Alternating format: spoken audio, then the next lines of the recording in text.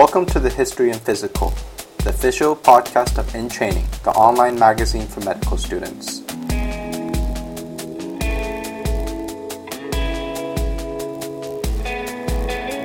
We're your hosts, Kevin Wong, Amol Adhankar, and Rohit Kakade. As the healthcare landscape evolves in the coming years, how will academic medicine adapt? And what do these tectonic shifts in health policy mean for medical students? This week on the H&P, we're joined by Dr. Atul Grover, the Chief Public Policy Officer of the AAMC. Dr. Grover leads the public policy, strategy, and outreach efforts that advance the work of the academic medicine community. He talks about the pact made between the government and academic medical centers to support medical graduate training, why so much innovation can come from medical colleges, and what students can do to advocate for their future. Welcome, Dr. Grover. Thanks for having me. So, to start off our interview, we'd like to first ask you how you got into advocacy. A lot of times doctors or pre-med students, or even med students, don't really get involved with politics too often. So we'd just like to hear about how you got involved with it and why you've continued on your path today as the public policy officer for the AAMC. Well, I'll give you the medium version, and you can ask me about anything else that you want details on. But I grew up in a family that included my dad, who was an epidemiologist and trained in public health at Johns Hopkins, where you were.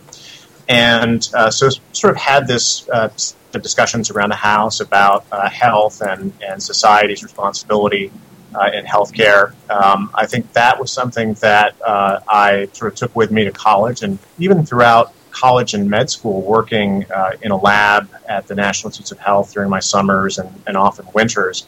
Knew I was interested in science, knew I wanted to think about science and medicine from a broader societal perspective. Didn't really know how I was going to apply it. But from the time I went to med school in the early 90s at GW, there was a lot of discussion in Washington going on around healthcare policy with the Clinton healthcare reform effort. And so that got me even more interested, gave us opportunities to get engaged in the process at that point as part of the student body at GW. And when I went out to California to do my residency in primary care internal medicine, still had that interest and was really interested in the work of academic health centers and their tripartite missions of research, education, and clinical care, and was interested in the intersection of policy and those missions. The challenge is it's hard to do federal policy from California. And I decided to come back to Baltimore to do a fellowship at Hopkins in health services research and worked with Barbara Starfield there, did a lot of work on primary care, but then also a lot more work with a guy named Jerry Anderson, who was a health economist, and really moved into the health economics and public policy realm with him, looking at policies that affected the financing of academic centers. And from there, I had some time in the federal government. I did some work in consulting in healthcare finance, and have been at AAMC for the last 9 years and have steadily moved from doing health services research to inform policy to trying to really help create some of those policies, both on the regulatory side with the executive branch as well as with Congress. And over time, we've expanded that work to include advocacy and communications and some other roles here from an administrative standpoint that I have at AAMC. But what really interests me is on a day-to-day basis, how do we create policies that improve the health of the public and help our institutions in academic medicine meet that goal? Fantastic. So, given that sort of, the changing landscape of the healthcare system today and the sort of shifts in medicine that are happening as a consequence of like the Affordable Care Act and other notable changes in medicine today, how do you think that medical schools and medical education will have to adapt in the coming years? So what do you see as some of the main drivers of change and some of the ways that institutions like the AAMC and medical schools can respond to those changes? Well, I think, from a professional education standpoint, medicine is fairly unique in that we are not only about classroom learning and the theoretical, but really we have a large practicing population of physicians and of healthcare professionals within our medical schools and our teaching hospitals and schools of health professions. So if you think about how a lawyer gets educated in law school, I'm doing a lot of classroom time, less clinical hands-on stuff. We're very different. in schools of medicine. And so what we actually see happening is that because academic medical centers, our faculty, our hospitals deliver about a fifth of all the patient care in the country, they are deeply immersed in all the changes that are going on as a result of the Affordable Care Act, and also just as a result of kind of constant pressures on healthcare spending in the United States. So we're sort of uniquely situated to not only be part of the actual clinical transformation of healthcare, but to be training the next generation of physicians in that setting. And at any given time, we've got almost 90,000 medical students now, but 120,000 clinical faculty in our med schools, and another 120,000 physicians in training in residencies or fellowships. So we're a big piece of the healthcare footprint, and gives us the ability to not only shape the system, but shape the future people who are going to lead that system. I would also say that our institutions, because they are so closely linked between hospitals, physicians, and other pieces of the healthcare system, have really been able to lead in a lot of the innovative work that's been funded and spurred by the ACA. So if you look at the pioneer ACOs, for instance, those ACOs that are really on the cutting edge and able to take risk for caring for populations, we're a plurality of those programs. And in fact, the most successful pioneers have been academic medical centers like Montefiore Medical Center in the Bronx and Partners Healthcare in Boston. So we actually think that not only are we reacting to the need to train physicians differently, but we're also leading that change in American medicine. That's very interesting that you mentioned how the field of academic medicine is such a powerful cohort. But a lot of times, from the lay people's perspective, they view a lot of academic medicine, professors of medicine, to be kind of existing in an ivory tower and not really understanding. Constantly, whether on Fox News or CNN, you always see physicians that are brought on as examples of people who oppose medical reform or who oppose any changes to the medical system itself, something about how they are how the system itself reduces the level of quality of care they can provide to their patients. How does the AAMC, or your role as public policy, balance out those views between, I guess, some of the outliers in medicine versus the general body of the AMA or the AAMC? Well, again, I think we're very lucky in that we have true systems of care in our institutions. In many cases, they've been, hospitals and physicians working together for decades, or in some cases over a century, and that gives us the ability to, in some ways, I think you could argue that academic clinicians have been somewhat separated from the daily grind of American healthcare because we are able to cross-subsidize a lot of the work that we do that loses money in our academic institutions because we're so big. And so whether that means protecting time for our faculty to do research, clinical research, health services research, or whether that means we are the safety net for the uninsured and one of the few providers out there that actually still cares for Medicaid patients. We're able to do that because we can shift finances around.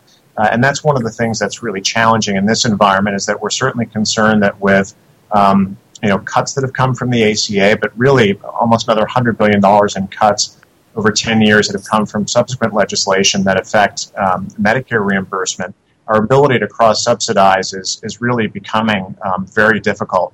But I would still say overall we're at an intersection of higher education and healthcare where people generally want to do the right thing. And when we were engaged in discussions around the ACA, we were one of the first organizations to come out when we finally had legislative language in the House and Senate to officially endorse it. We helped pass the legislation, met with the president in the Roosevelt Room with a half dozen of our members just a couple of weeks before the final passage. And the AAMC was fully supportive of anything that would ensure another 30 million people. And while there were certainly challenges thrown from either people who wanted to see a much more sweeping change to the healthcare system and universal coverage or a single payer, or whether it was folks on the other side of the aisle who said, we don't believe the government ought to have this much of a hand in intervening in healthcare. What we said was, we take care of these patients every day. And any step towards ensuring as many of them as possible, and we're still going to have 30 million people uninsured 10 years from now, but we'll be half the way there. And I think we saw that as the right thing to do. Were there things in the ACA that we disagreed with? For instance, not actually providing sufficient resources to train enough physicians and other health professionals to care for this expanding population, for an aging population? Yeah. In a normal political environment, what we would do is go back and say, let's tweak this. Let's fix the things that were mistakes, that were either, honestly, drafting mistakes that weren't fixed, or fix things where the president and his administration have gotten the policies wrong as they've implemented them, as we've seen with things like readmissions that don't account for patients living in poverty and being more severely ill. So I think in our institutions, our individuals are really motivated by doing the right thing, and we are a large enough enterprise in most cases to be able to help blunt some of the rapid changes that are happening with reimbursement on the outside, and yet really redesigning care from the inside.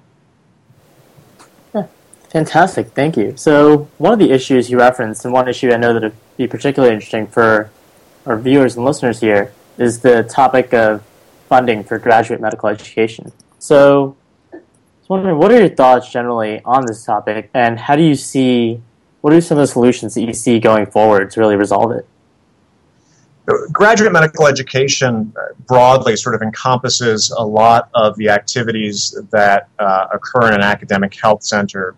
And in fact, if you think about the training of physicians after they graduate from medical school in our institutions, it really involves not just sort of the time that trainees put into it and their sweat equity and long study to become independently practicing physicians and the time of the faculty, but it also means that you've got to have a whole set of educational infrastructure and the ability to train physicians in everything. So even as a primary care physician, I rotated through a level 1 trauma center at San Francisco General. I'm never going to be a trauma surgeon, and I don't like blood because I'm an internist. But, it was a very valuable experience. I spent a month on the liver transplant service, so I knew what it was like for the hepatologists, the transplant surgeons, and the clinical pharmacists to have to care for these really sick individuals that I was eventually going to see at some spectrum or some progression of their disease in my practice. So we're really talking about the need to support that whole enterprise and also expose people to the research and discovery that goes on in academic medicine. When Medicare was first enacted in the 60s, there were the payment system was different for hospitals, but even within the enacting legislation and in the accompanying conference reports, what Congress said was that we recognize that the quality of care in teaching hospitals and the services they provide are unique. And though those costs might be a little more, we ought to be supporting those activities and supporting the training of residents to the extent that it is a fair share from the Medicare perspective. Fast forward to the 1980s when we went to a prospective payment system, what Congress said was, if we're only going to pay every hospital, then if you have teaching hospitals that are training physicians and other healthcare professionals, if they're providing that level 1 trauma unit and a burn unit, if they're providing unique subspecialty care to children and adults, we want to support those higher costs as well. So they created 2 different payment streams. One's called a direct graduate medical education payment stream, and that really helps support the cost of training residents, which if you add it up is about $16 billion a year for all the residents and fellows. Medicare makes just over $3 billion a year in support for their share of those payments. And in fact, that share has not kept up with inflation, so it's probably an underpayment of its share. And then there's another payment that people often get confused and start adding into support for residencies, which is indirect medical education. And that's another pot of money, which really is to support the higher costs of care for severely ill patients that we can't measure through claims data, and also those services that nobody pays for explicitly, like trauma. So even though Congress set up that system in the 1980s with the new DRG payments to hospitals, in 1997, when we were facing a budget crisis, And when we were convinced that managed care was really going to change the world, health maintenance organizations or HMOs were going to reduce access to specialty care, that everything was going to be really focused on primary care, and that people were convinced nobody would ever get sick, Congress basically froze that support for graduate medical education in 1997. And so for 17 years now, what we've had to deal with is the fact that Medicare hasn't been willing to pay for its share of the costs of training as it historically has made that commitment to doing.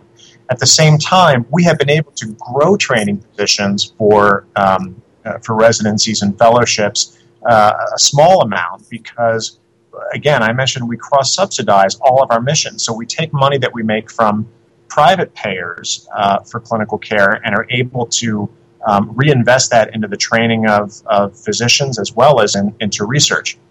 As those clinical margins decline, what we found is that our institutions are no longer able to grow those residency programs without Medicare paying for its share of those costs. So we have been trying to convince Congress for the last several years that they ought to lift that freeze on support for residencies. It's challenging in this budget environment. I think also during the ACA, we saw people who were enamored of the idea that we could stop people from ever getting sick. And the truth is that if we do a good job investing in primary care and prevention, we should be doing that. But our challenge then becomes we end up delaying illness more often than we end up preventing it forever.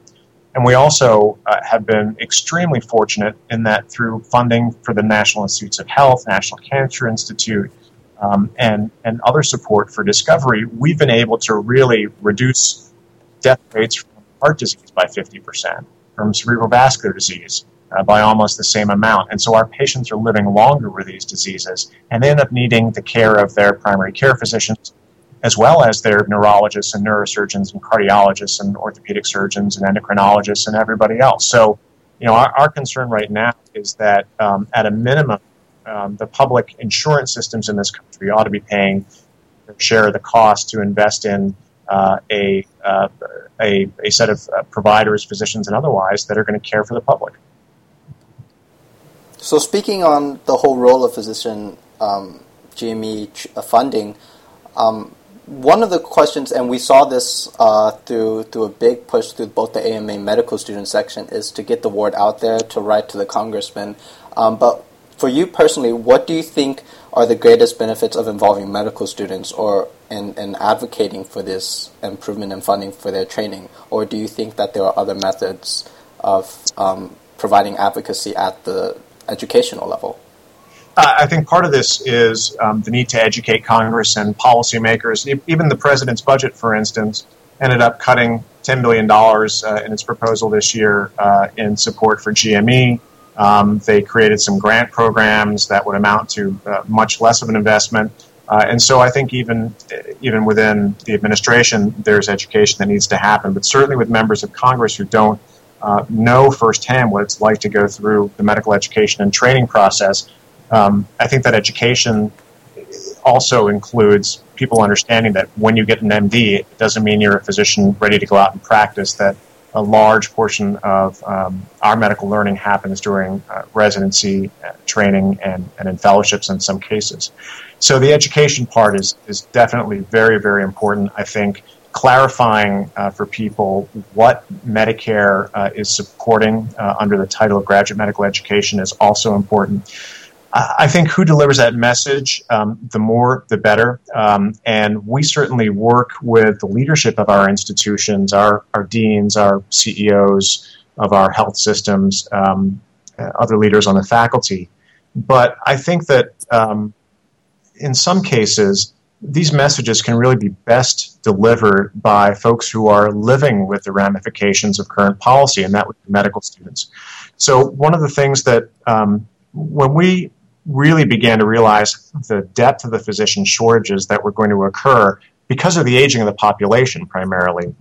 Back in 2006, we asked our medical schools to really look at trying to expand capacity and enrollment. We're on track to meet the an expansion, but the other part of the recommendation was for Congress to lift the freeze so that we could train all those people that we're trying to educate in our medical schools. So I think really getting them to understand how the MD enrollment and GME mismatch is beginning to occur is really important, and nobody's better at delivering that message than people who are thinking about applying for a residency in the next couple of years. So we would be thrilled if we could get this message out to medical students and people who are interested in going to medical school in the future. So on that note, a really prominent intersection of medicine and public policy in the past few weeks has been the nomination of Dr. Vivek Murthy for Surgeon General. And I highlight this case because it seems like a sort of show of how it can, at least as I understand it, it might be difficult to balance the roles of being, a physician, in a sense, a objective sort of role, a scientist role in that sense, versus being a policy advocate and taking stances on sometimes controversial issues. So, first off, I was wondering, what are your thoughts on the controversy surrounding Dr. Murthy and the NRA? And have you ever encountered similar tensions in your roles as a physician and policy advocate? I think Washington is in a particularly unpleasant state right now. And I think that in other periods of time, you wouldn't see the politicization of every single issue that comes up, whether that's in a confirmation hearing for an appointment or on day-to-day policy issues. I think we're just in a really hyper-partisan, hyper-politicized environment. And in some cases, the president could nominate someone who on the surface would be completely reasonable for a position, and you'll have interest groups that will want to disagree for one reason or another. I think that as a physician, most of us go through training asking certain kind of screening questions, and that if you go through pediatrics, one of the things you want to ask about is, do you have a gun in the house? That's part of medical training, and I think we've seen controversy spring up around state legislatures around this issue, where the legislature may not want physicians to ask those questions. I think in those cases where there's a real public health rationale and it's part of being a good physician, you have to stand up and make that case.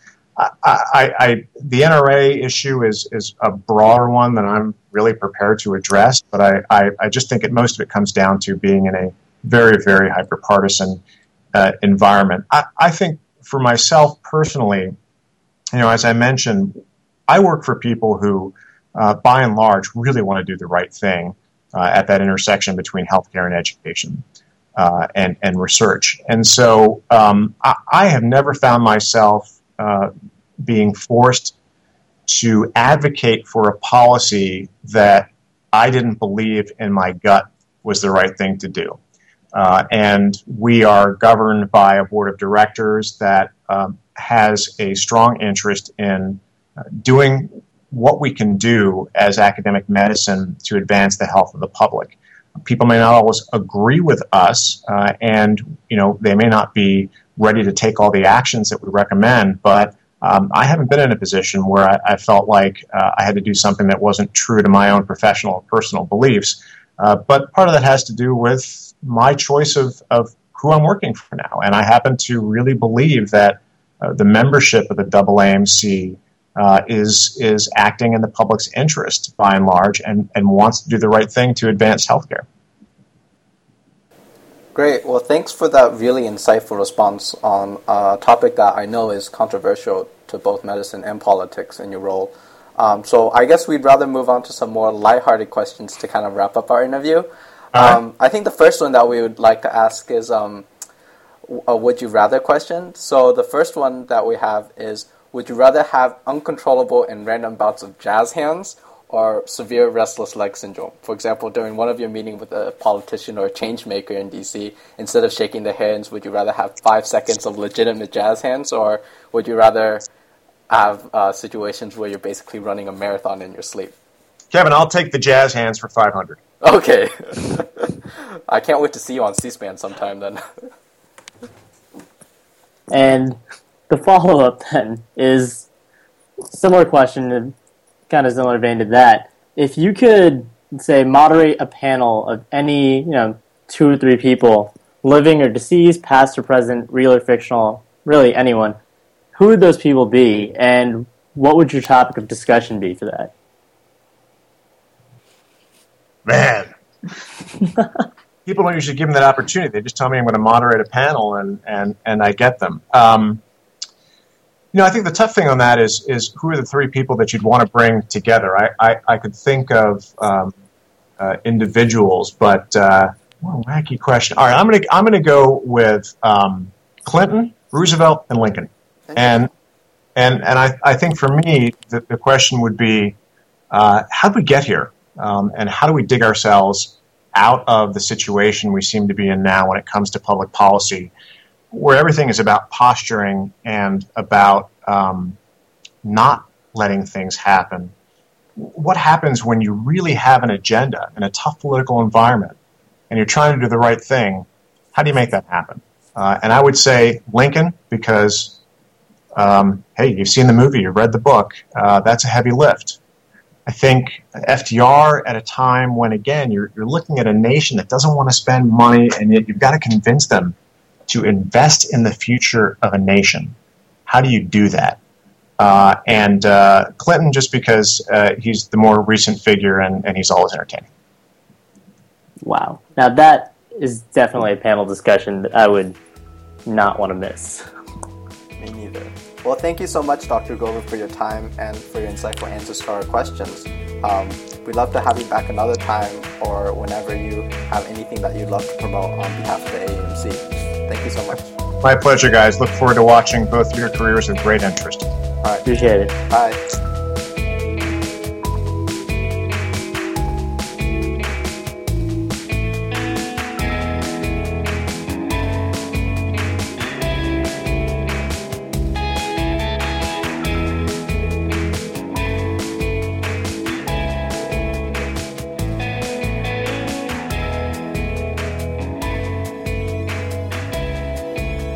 The H&P is a member of Vocalis, a podcast network for medical students. Please listen to our partners at vocalisnetwork.wix.com/listen.